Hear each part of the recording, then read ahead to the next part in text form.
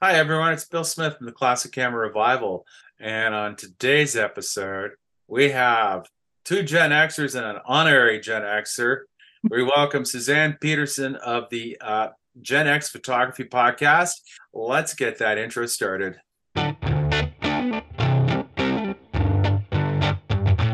Welcome to the Classic Camera Revival, coming to you from the Greater Toronto Hamilton region of Ontario, Canada.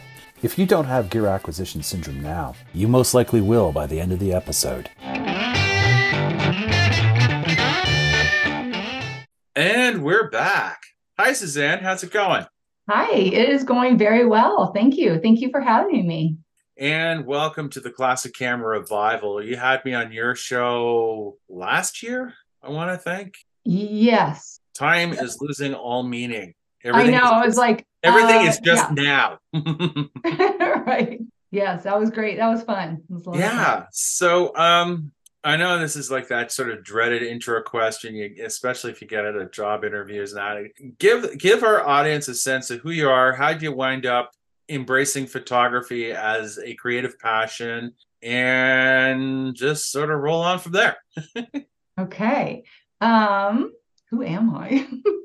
That is a hard question. Okay, so I'm Suzanne Pedersen, obviously. I've been a photographer for many years, probably about at least 25.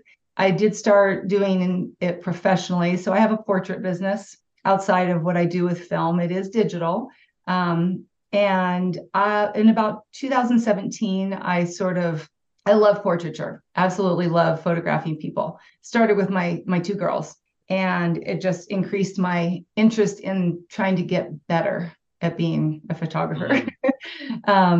And then in 2017, I really started playing around with film again.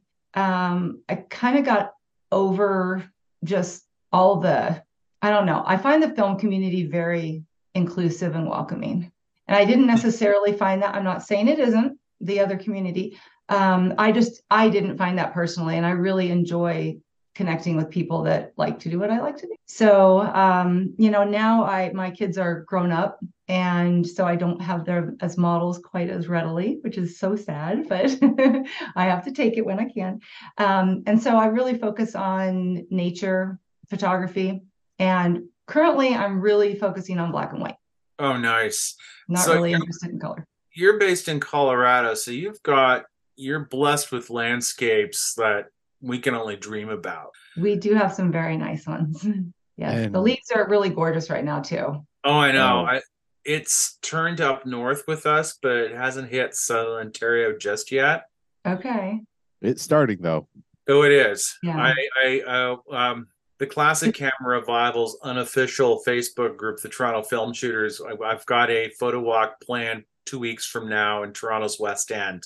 Okay. Which will take us into Humber Valley. So hopefully I have timed it just right. Yeah. Is that normal timing for you guys to have fall colors? End of October, it's about right in the city, because I do an annual photography retreat up near Algonquin Park, which is about a 2.5 hour drive north of us. And the leaves start to turn that last September or first weekend October. That's when it sort of hits the peak up there. And then so the US equivalent will probably be Michigan's Upper Peninsula will have been past its peak by the end of September. So then, then it's like it just starts moving south. Yeah. Yeah, that's us. It also depends on elevation as well.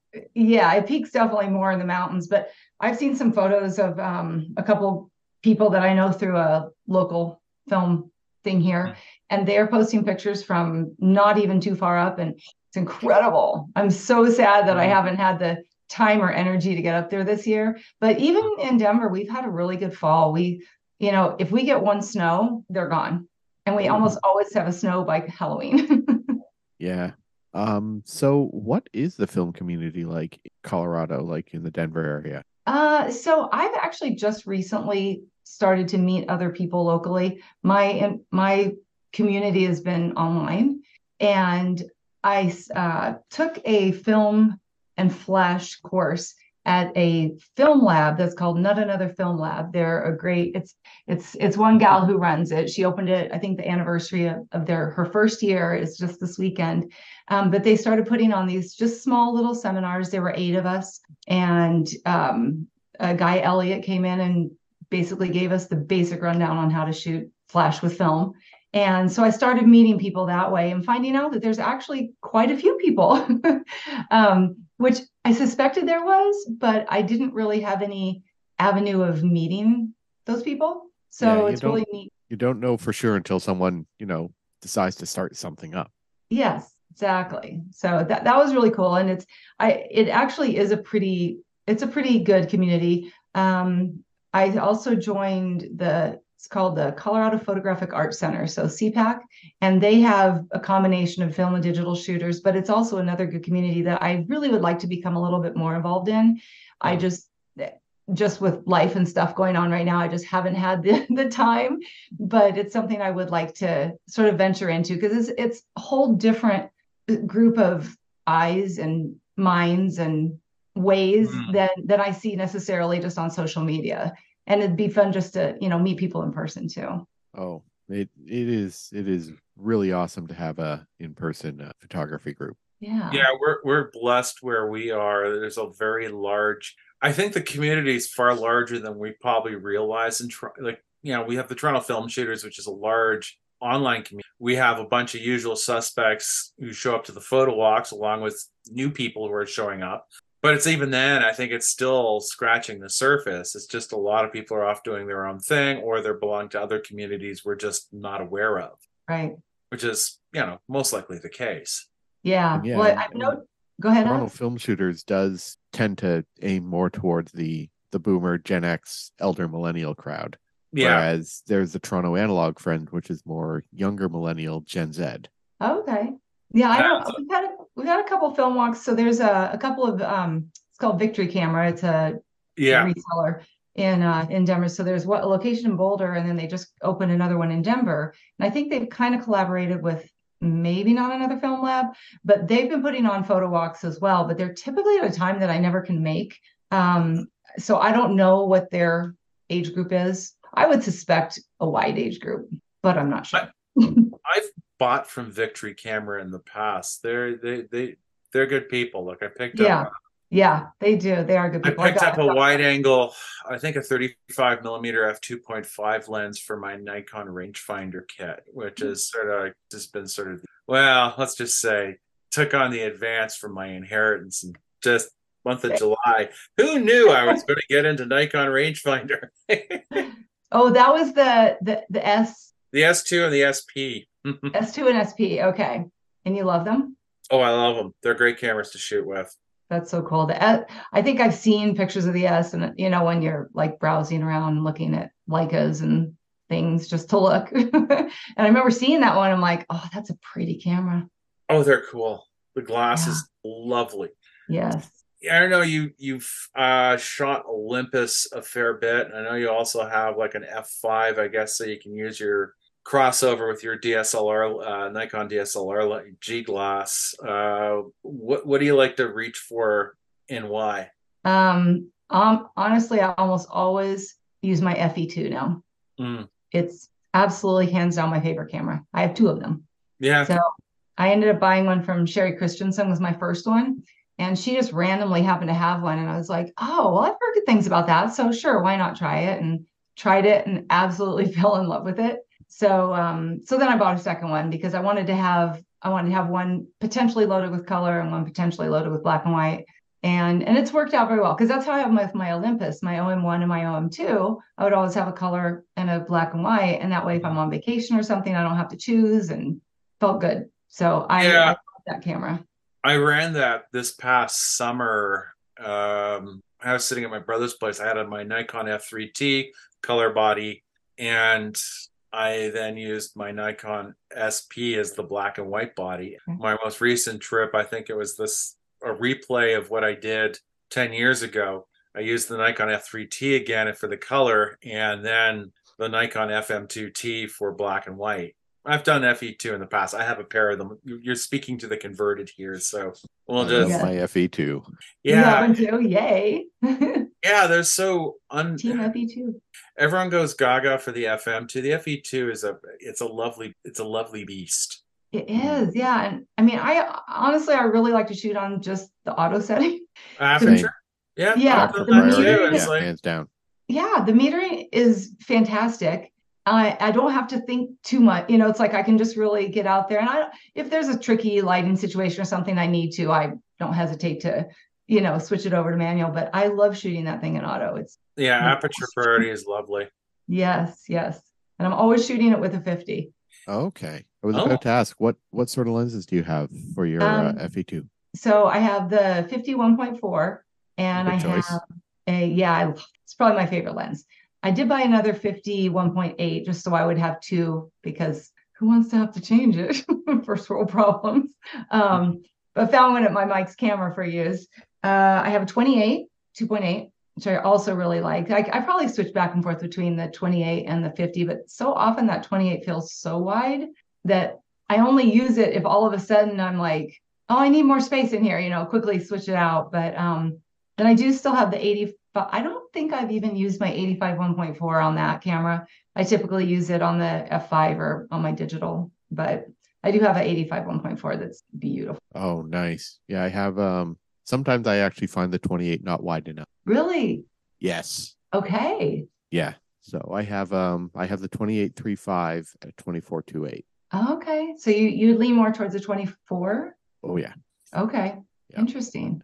yeah, And my personal circumstances, I've used the 24 a lot for landscape work when I just need to move a bit, just cram a bit more in. But for street work, I love using my 35 f2. Oh, yes. I Just have a wide 35, but enough, but incidentally. plenty fast. Like it's and regardless, I have them in everything from the pre-AI version up to AFD. So Okay. Yeah, I definitely do not have as much as you all have, but I do have a 35 that I use on my digital. And that's when I do portrait shoots, I have a 35 on one body and my 85 on the other. that's a And perfect nice. for combo. me, it's a great combo, great combo. Yeah, Oh, portrait 85 or 105. A 105. Oh, Yeah. yeah. We were yeah, talking about that, I think, the other I day. would look for a 105.25 for the FE2. Those are Oh, great okay. lenses. Either an AI or the AIS. The AIS has the integrated lens hood. The AI, you got to get an accessory lens hood, but that's, comes down to what do you like? If you see one in Victory Camera, look at them side by side and say, which one can I live with? Right. Okay. That's fair. I'm going to have to make a note of that. So if you're shooting black and white mostly, what's your go-to film stocks? So I have my favorite. Well, see, now I can't really say it's my favorite. My favorite before I tried another couple of films was FOMA 400. Oh, I Um, love Foma. Nice. yeah, and once I found out how to develop it, like I was shooting 100, 200, and 400. My 100 and 200 developed beautifully. My 400 just was my highlights were always blown, and so I talked to Eric of Conspiracy of Cartographers, and he said, I love my FOMA with F76 plus. So I'm like, I'll give it a shot. And I did it, and it's like clockwork. I'll never change up that combination. So that's Mm, definitely a number one go-to. I really enjoyed the Atlanta Film Company's Double X, BXX, BX, mm. yeah, Double X. I was a tester for Bell or for Atlanta Film Company, and really enjoyed that film. I really hadn't shot it much before, but I will be now. And then what are the other two? I did try Ultrafine Finesse. I thought when I was buying it that it was the Ultrafine that everybody raves so much about, but apparently No, Oh, that the was the extreme. extreme. Yeah. And which do you know what that film is? I think that Finesse might be FOMA. I'm guessing it might be like I love Foma 400 because it's got that 1970s Tri-X look.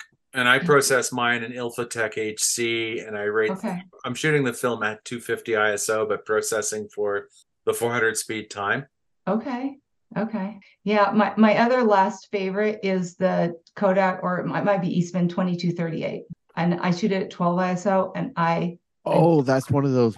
That's a really slow one. Yeah, that's nice. it's so gorgeous. Like I Mm. found a seller online and he was selling it at like the most ridiculously wonderful price, I bought all of it. Because I'm like, what if I can't ever get it again? It was just so good. So those are really my 4 that I'll do. I have a handful of other things in the freezer, but I'm sort of at a stage where I don't really I want to know what I'm going to get and what I can expect. And so I'm kind of sticking to those 4. Well, I mean, one of the best things about film photography is that you can do that. You can go like, okay, yeah, I want to experiment with everything. Yep. And then at some point it's like, well, you know what? I really just want to stick to these few because I really know how to get the results I want. Yeah, exactly. Totally agree. I'm in that process because I still have, I think, a bulk roll of Orwell UN 54 left prior to the current ownership and sitting in the fridge. And I think once that's done, I think I'm just going to go Fomapan 100, Fomapan 400 in the bulk loaders.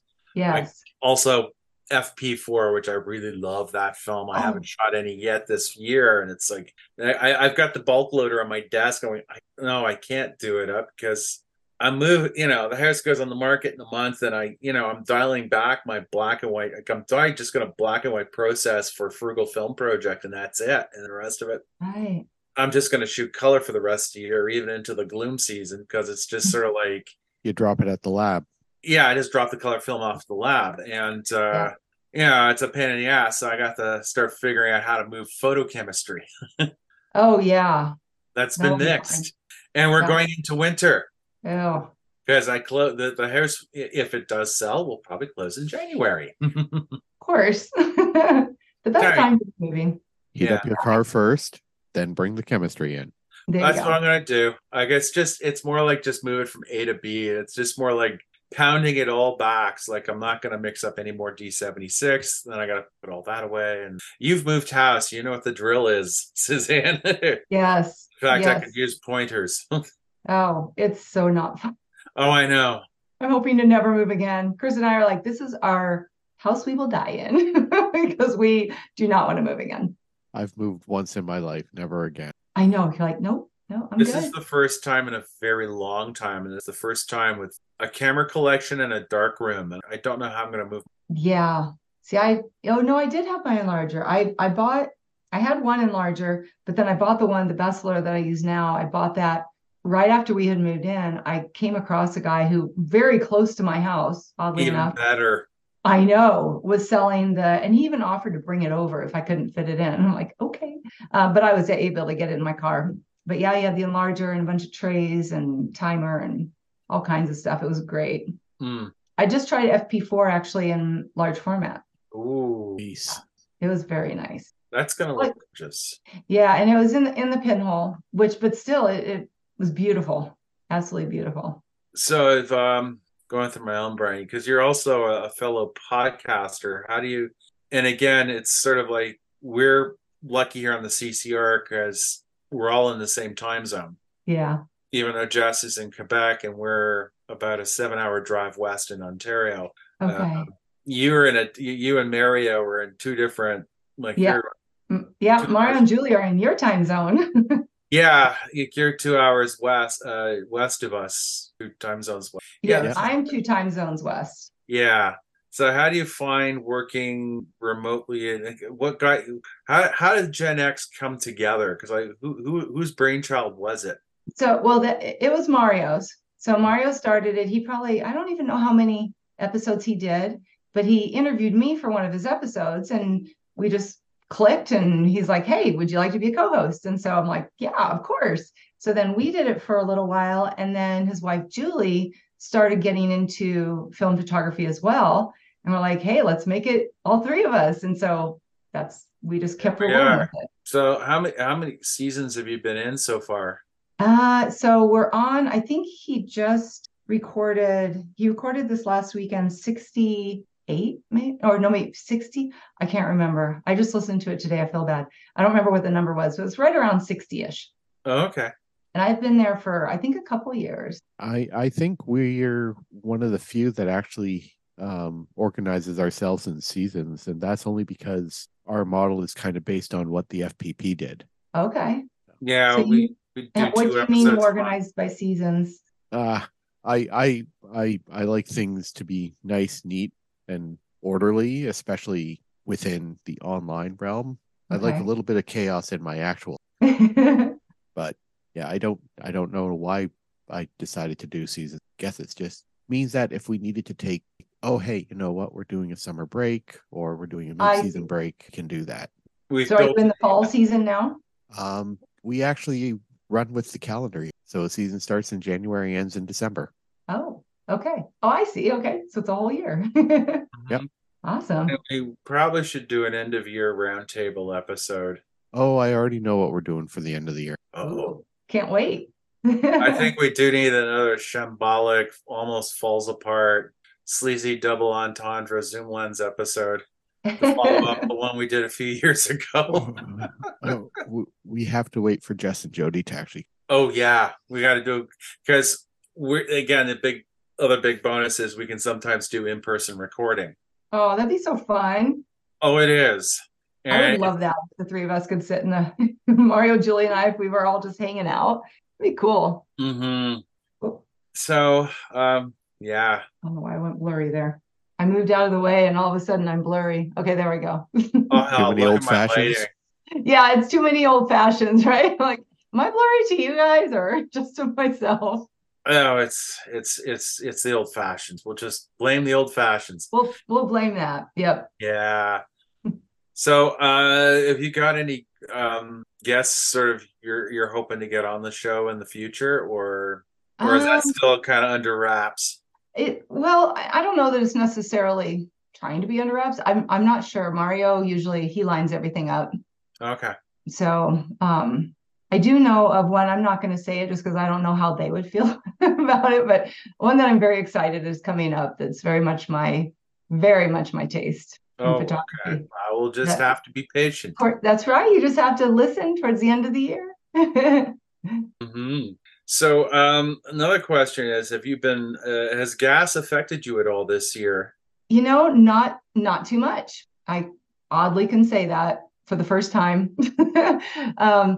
Kind of like with the film, I'm sort of settled into this place of I just want to create, and I found that camera that like it with the FE2. So the FE2 for my 35, and then I did get the pinhole. So I got the large format pinhole, which one of my friends totally enabled me on doing that, which I'm actually quite glad because it's cheap. It wasn't $65 camera, and I've had so much fun. Like, what a game changer large format is for me. Pinhole and large format just go together so well. Oh my gosh, right? I had no idea. And the only hard part I think about it is I do shoot a lot of paper in there just because I am learning and it's cheaper.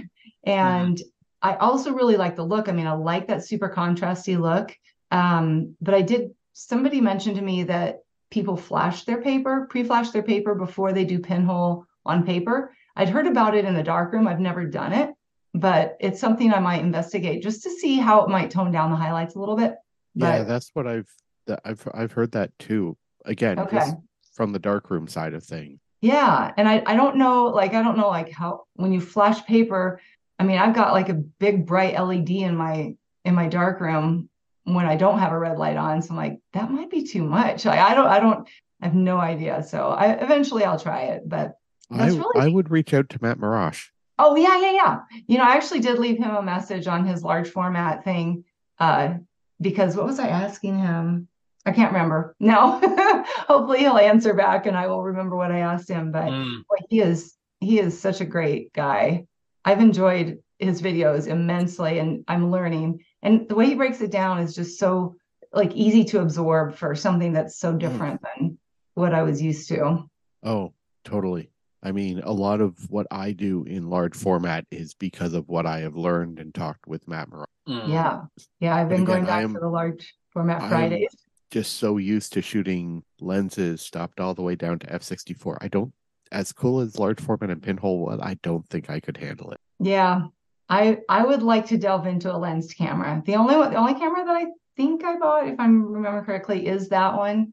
But I have a potential opportunity to get a Zone 6 large format camera. Nice. And I take a 365 course through a local photography school. And it's kind of just it's not really a class. It's more like a get together of people who just want to be involved in a 365 project. I don't really adhere to the photo every day, which I really wanted to at first, but it just didn't end up happening like that for me. But a lot of people use it just, okay, it's going to encourage me to get out and shoot. But anyway, the instructor there, he has a zone 6 that sits right in the place where we meet. And I'm always like, oh, that is one pretty cute. It's like beautiful wood. I'm not sure what the lens is on it, but he mentioned that he has that one and a couple other large format that he will eventually be getting rid of. And I was like, don't get rid of them until you talk to me. Well, you got to tell them point blank, I want first right of refusal. Yeah, I know. Oh, I yeah. do. And I know I'm like right now, there was a gal in the class that actually introduced me to this class, and she was also a film shooter here locally, and she ended up moving to New York. So right now I'm the only one in the course that does film. And so I'm like, it's got to be, you got to tell me first, dude. So I'm sure he will. But I reached out to Kate Miller Wilson because I knew that she shoots with one of those. And Oh, nice. just to see, okay, if I'm like, I don't want to get into a starter. I look at my pinhole as a starter camera. I'd rather get into something that I could even grow into. I'm not like in a huge rush to learn everything, know everything about it right away. I'm fine growing into it, but I don't want to have to buy over and over and over. You know what I mean? I kind of like to get into something that I think could be really a good solid camera. And she said that could be the last large format camera you buy. She loved it. She loves hers. That's one of the joys of large format. You can purchase one and that can be your last one.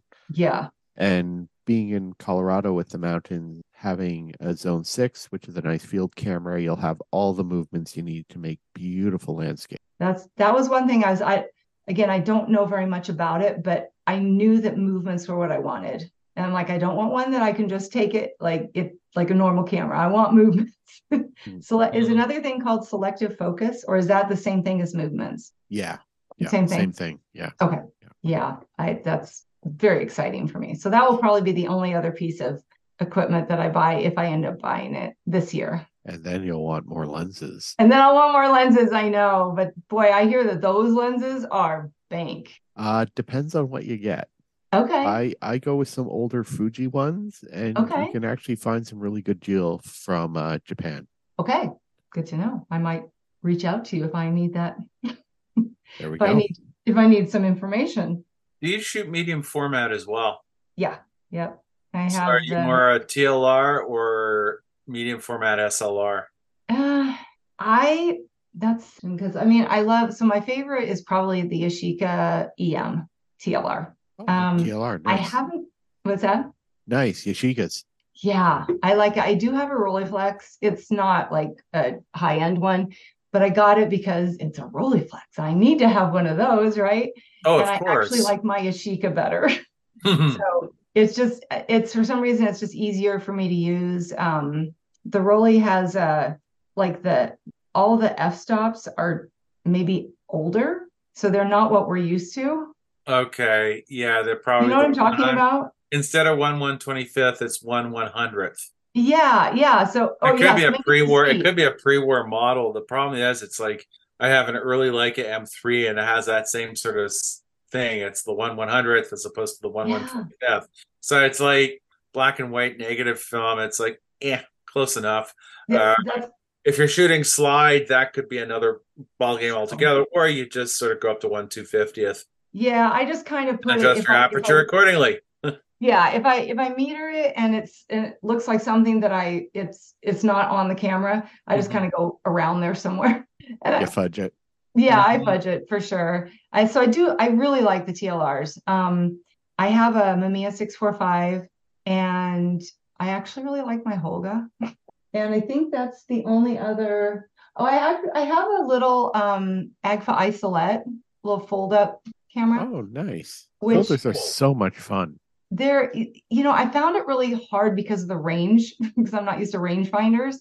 But then when I bought the little Voigtlander external that I could use, it made it a little bit better.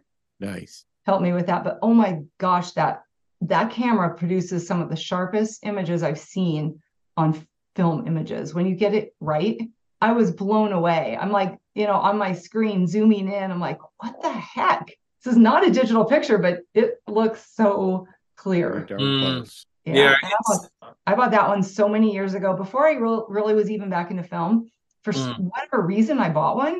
I don't even think I knew what medium format film was. I mean, I think it's more a case it looked pretty. It looked pretty, And then, exactly. then when you're getting in the film, it's like, oh, I've got that camera there. Let's take a look at it online, what it is. And it takes this. And here's the owner's manual. Exactly. That's exactly what happened. But yeah, so those are, I think, the extent of my medium formats. Not that much, but I enjoy the Mamiya. It's heavy, but I really like it. Do you find which 645 do you have from Mamiya? It's a really early one. So an M645. Yeah. Oh, those are great cameras. Love mine. Yeah. And that shutter is just like so satisfying. But I remember when I first got it, I have the 105 and I have an 80 and I think I have a 45, but I pretty much just shoot with the 80, but both the 80 and the 105 are just really, really beautiful. Make some beautiful images. Yeah, I have the 150, the 153.5, the 82.8, the 45.2.8, and the 35.3.5. Okay. And the 35 pretty much lives on the camera. Okay. Interesting. Oh yeah, because you like the wide. Because I pretty much live with the 80. See, I wonder if mine's actually a 150, not a 105. I could be wrong on that. Probably it's a 150. I bet it's a 150. When you said that, I was like, ooh, I think I got that wrong. It's funny because it's like I never got into 645. I got sort of like 35, 120, 6x6 form factor. And heavy is a relative term. The Mamiya C220F is a boat anchor. Oh, even but more. I love the idea of a TLR with interchangeable lenses. Yes. That's the only thing that I wish is that I could have an interchangeable lens because I really like to get close. I like to get shallow depth of field, and you just can't quite do that with the Yashica. Yeah, you need a Rollin-R or the Yashica equivalent. Well, you can use a Bay 1 Rollin-R, but finding Bay 1 Rollin-Rs, they're kind of not cheap. Yeah. I ended up getting into the Mamiya because it was sort of my first foray. It was early on in my film, my reintroduction to film. And I was referred to this guy who is an eBay seller locally. And I went out there and talked to him, and he recommended this camera. And I still remember our conversations. He's like, I don't know why anybody would want one of those Pentax 6.7s. And I remember looking over, and he has all these because they're pretty big, hefty cameras. But now I'm like, why wouldn't you want that camera? But he was like, no, go into this one. This one's really intuitive. And I'm like, okay, fine. And it's a great camera. I love it. Love my Mamiya. I would love a Pentax. I know. When James I has didn't know one. that then. I'm like, oh yeah, sure. Why would they James want that? has one, and it's like yes, but he has a 6.7 too. And the best part is if I need to borrow it, I can just borrow it. There you go. Yeah, but James is local to you. Yep. You're like, yes, he is. Yeah, the 6.7. It's like I think one medium format, 120. I would probably spring for and not blink an eye is the Fujica 6x9. Oh, I've heard of that. AKA the Texas Leica. Okay. Yeah, my brother has the 3rd generation one, and it's sort of I never load it properly, so I always lose a frame. But the frames I do have, oh my god, this it's like large format without the hassle. Okay, interesting. And they're just gorgeous. And it's like I'm probably, if I were to get one, I'd get like a 2nd generation one. Yeah, the Gen 2s are nice. Yeah, and I'd probably just get it with the regular lens and roll with that. What's the regular lens on there? They're about $1,000, I think. Yeah. The regular lens is a 90. Okay. Yeah, that sounds about right. And they go for about $1,000 and a bit. You got to keep an eye on the shutter count between servicing. I know. I'm a little concerned at how much this Zone 6 would go for if I've looked them up, so I know they're not cheap, but I also know that he probably will give me a pretty fair price. I think the secret is you look for what the high price is, what the bargain basement price is. You'll probably be somewhere in the middle. Yeah. Generally, that's how it works. He's also like, I think he really likes the idea of it going to, I don't think he honestly really he cares about the money, but I don't think he's like trying to sell it as, oh, this is a good money maker for me. No. He sold me his it's a big press, heat press for fiber prints. And I mean, Okay. the thing is like monstrous. I looked it up on B&H and they sell for like $3,000, but new. And he sold it to me for $300, and it's basically new. And I think you could probably get them on eBay used for, I don't know, $300 to $400. But I felt like it was I mean, I was happy with it. And I tried it out and it works fantastically. Oh, to have So, one of those presses would be great. Unfortunately, like again, it's like space. oh, it is huge. I have it. I brought it home and I'm like, where the heck am I going to put this thing? But I have an extra table in my dark room. I have my sink here and then a table here that I was always kind of use that when I have chemistry out or whatever. And now I that takes up more than half of it, but that's okay. I have the space, so it's all good.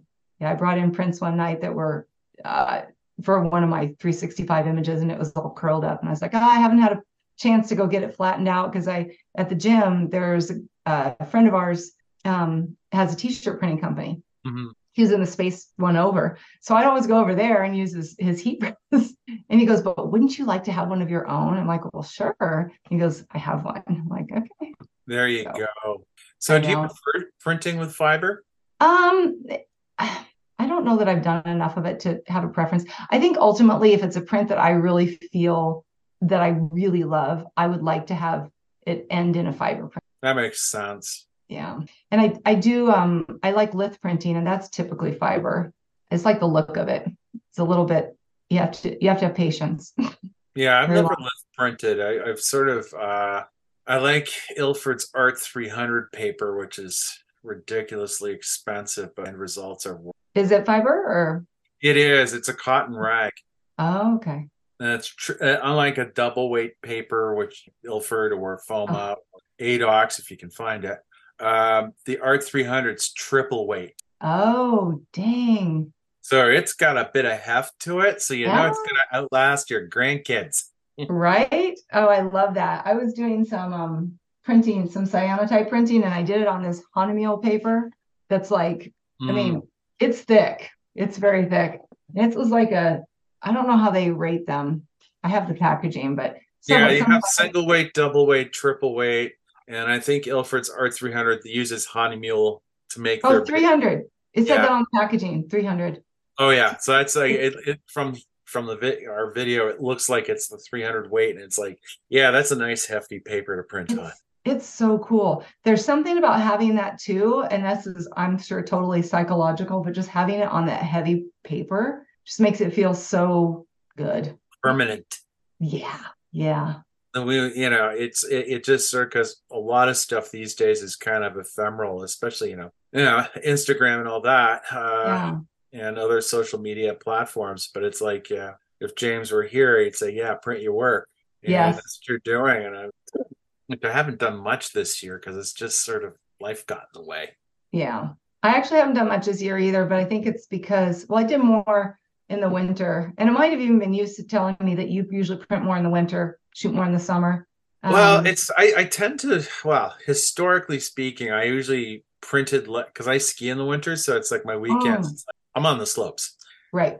So generally, my print seasons are basically from the end of October to like Christmas time, and then from like the end of March to May. But then I got a girlfriend 2 years ago, and that's cut into that even. That's cut into that time. I know it does make a difference. And that's, you don't want to just spend your whole time in the dark room. You want to hang out with your partner. But I'm the same way, but I'm excited now that there's less. I mean, it's so drastically different are you noticing the shift in light between so like 6:30 and it was already feeling dark. I'm like, ugh. Oh, I know. It's like, but even then, it's like I've been shooting a lot of flick film Electro 100 over the summer, and it's a weird. Like Alex has tested the heck out of it and swears it's probably closer to a 200 ISO film, but it's got a red cast to it. It's also, I think, very infrared sensitive because it's Aerocolor 4. It's a surveillance film.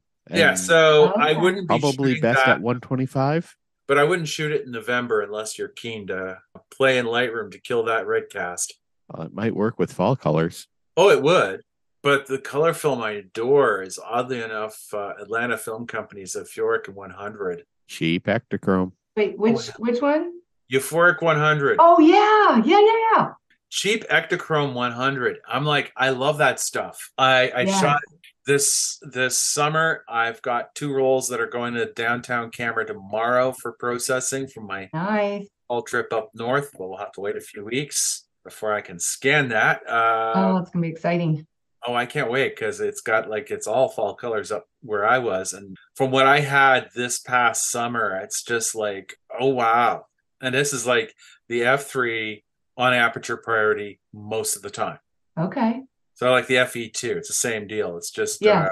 the meter weighting is slightly different. I think it's 70-30 versus 60-40. So What do you mean by that? The center weighted. Wait. So it takes more, 70% of the meter reading from the center spot Got and it. 30%, whereas the FE2 is the standard 60-40 from Nikon. Okay. See, I don't know this technical stuff. I just know it works like I like it. well, yeah, and that's the thing. Yeah. That's one of the best parts about film photography. You can take it as far or as less as you want. For sure. Oh yeah. You can go and mix up your own developers and tweak it to just the way that you like, or just send it to the lab and let them deal with it. Send it off. Yeah, we interviewed a woman out of San Francisco a few years ago. She used to homebrew her own ECN2 chemistry. What? That's cool. Oh yeah, she got her own Walter White on. Granted, I don't think the local hazmat authority would be as keen, but yeah, she was shooting a lot of expired Fuji stock through her Olympus bodies, and like this is like Fuji Eterna 150, 160. Yeah. Like the Koji stuff that Bill spooled up for Atlanta Film Company. Like she was shooting a fair bit of that, but it was like, she was fortunate that she's in California. There's the film industry, so there's more stocks of that floating about somewhere than say, Denver, Colorado, or Florida, or wherever. Right. I actually, speaking of hazmat, I was out in the garage looking for something, and I noticed that one of my bottles that say toxic on it, that has my old fixer and stuff that I need to take to the hazardous, just disposal, it broke. But fortunately, it's sitting in a giant tub. So you got to redecant that down. You got to what? You got to redecant that down back into a bottle before you can move it. Yeah, right. Well, I think it's all dry now. I don't know how to. I guess I could just scrape it out. I mean, I think it broke a lot. It probably broke because it was outside in the winter and it froze. And so the rest of mine are inside. They're in my darkroom, just under. I need to make a trip. I have far too many. But yeah, I just noticed that. I was like, oh, at least it broke in something that was contained. So I'm not spreading that out into the world. No. So let's see here. I'm coming off the top of my head.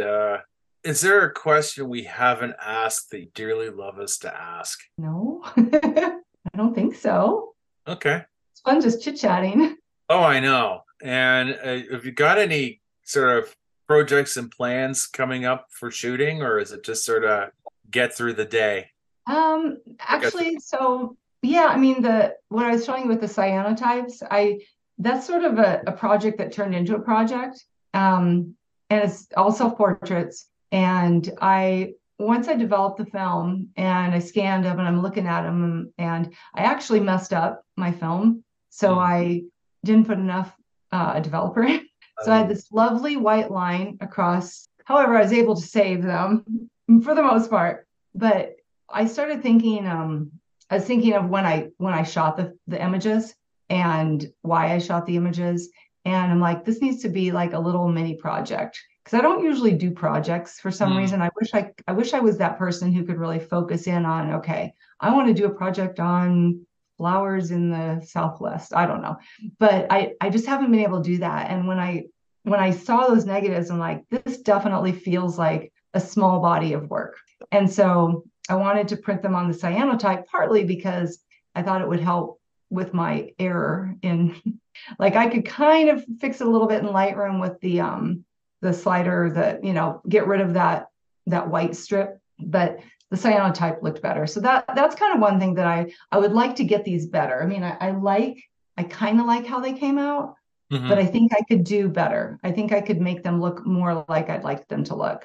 And then I don't really have anything particular that I'm looking to do other than just keep shooting and enjoying it. Projects can be tough. Yeah. Do you guys do projects? Oh, all the time. Do you work better like that? Like if you like have a set?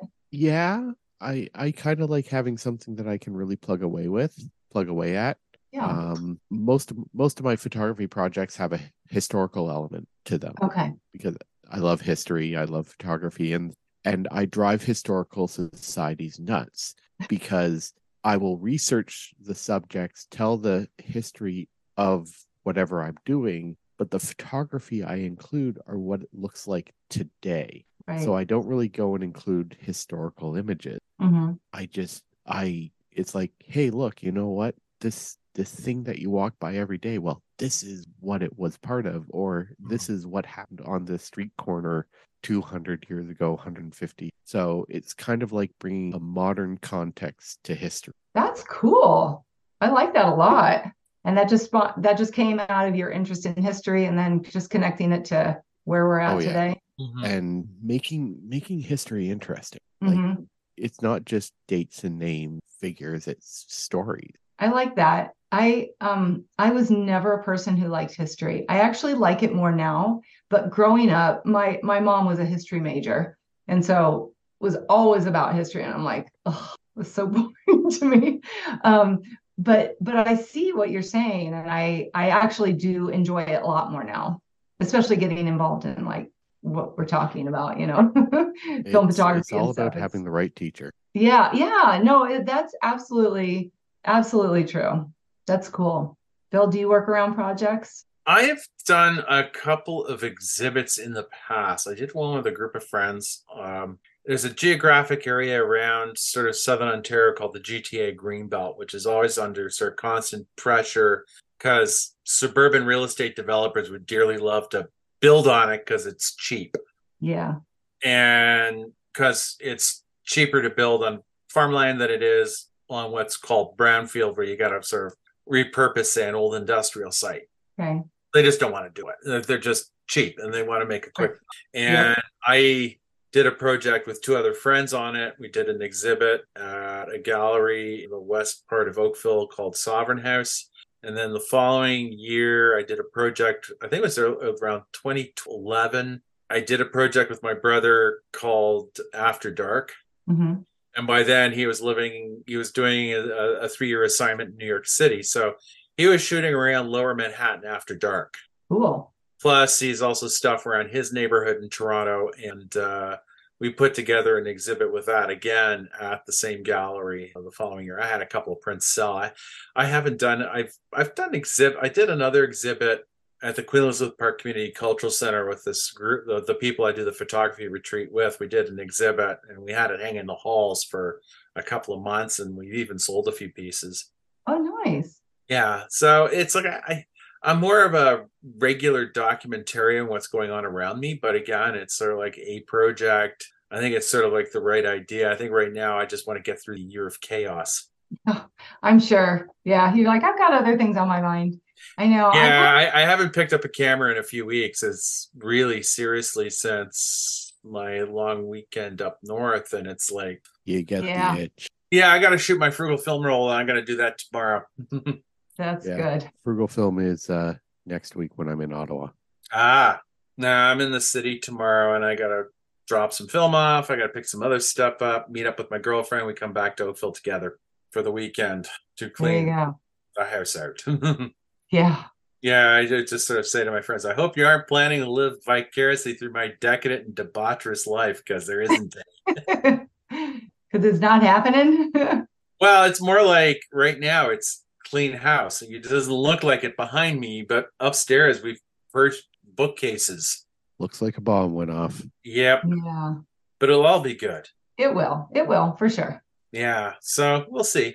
It just sort of comes down to it. It's like, and it's weird because it's like right now, it's like I think my local camera pusher says, yeah, we got this like mint black Nikon F with an F36 motor drive coming in a few weeks, and it's like perfect. Like, And I'm just sitting here going, I've got 5 of them already. I do. The 20 millimeter lens intrigues me, but again, it comes down to I've got to pack it and move it. Right. And that's It's so everything. small. Well, it is small, and well, we'll see. I'm an enabler.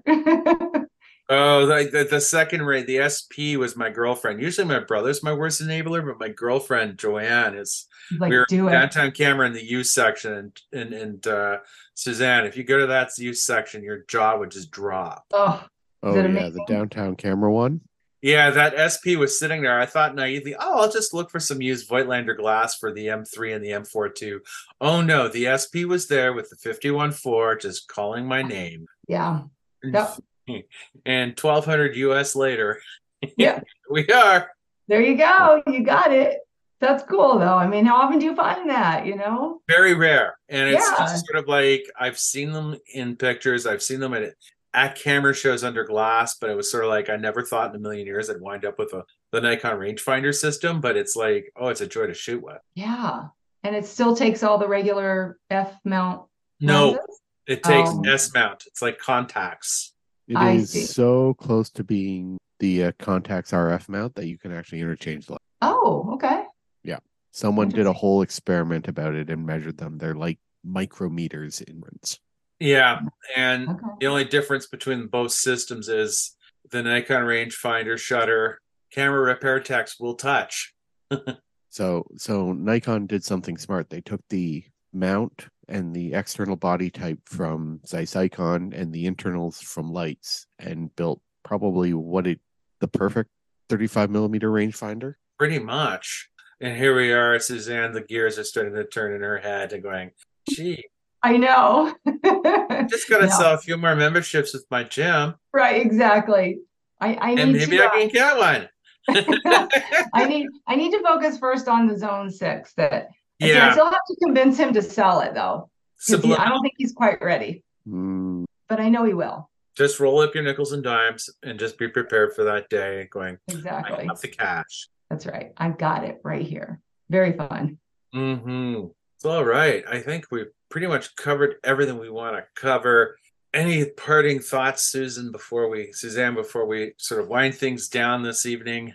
Parting thoughts. I've really enjoyed being on here. It's like just hanging out with friends. Well, there you go. that's the idea. Yeah, I guess my parting thoughts are, I hope people always remember to continue to shoot what they love and not go for likes. I know Mm-hmm. it's a hard thing sometimes. I know I can get caught up in it too, but the more I focus on just what I like to do, that's what's important, regardless of what anybody else thinks. Oh, Okay.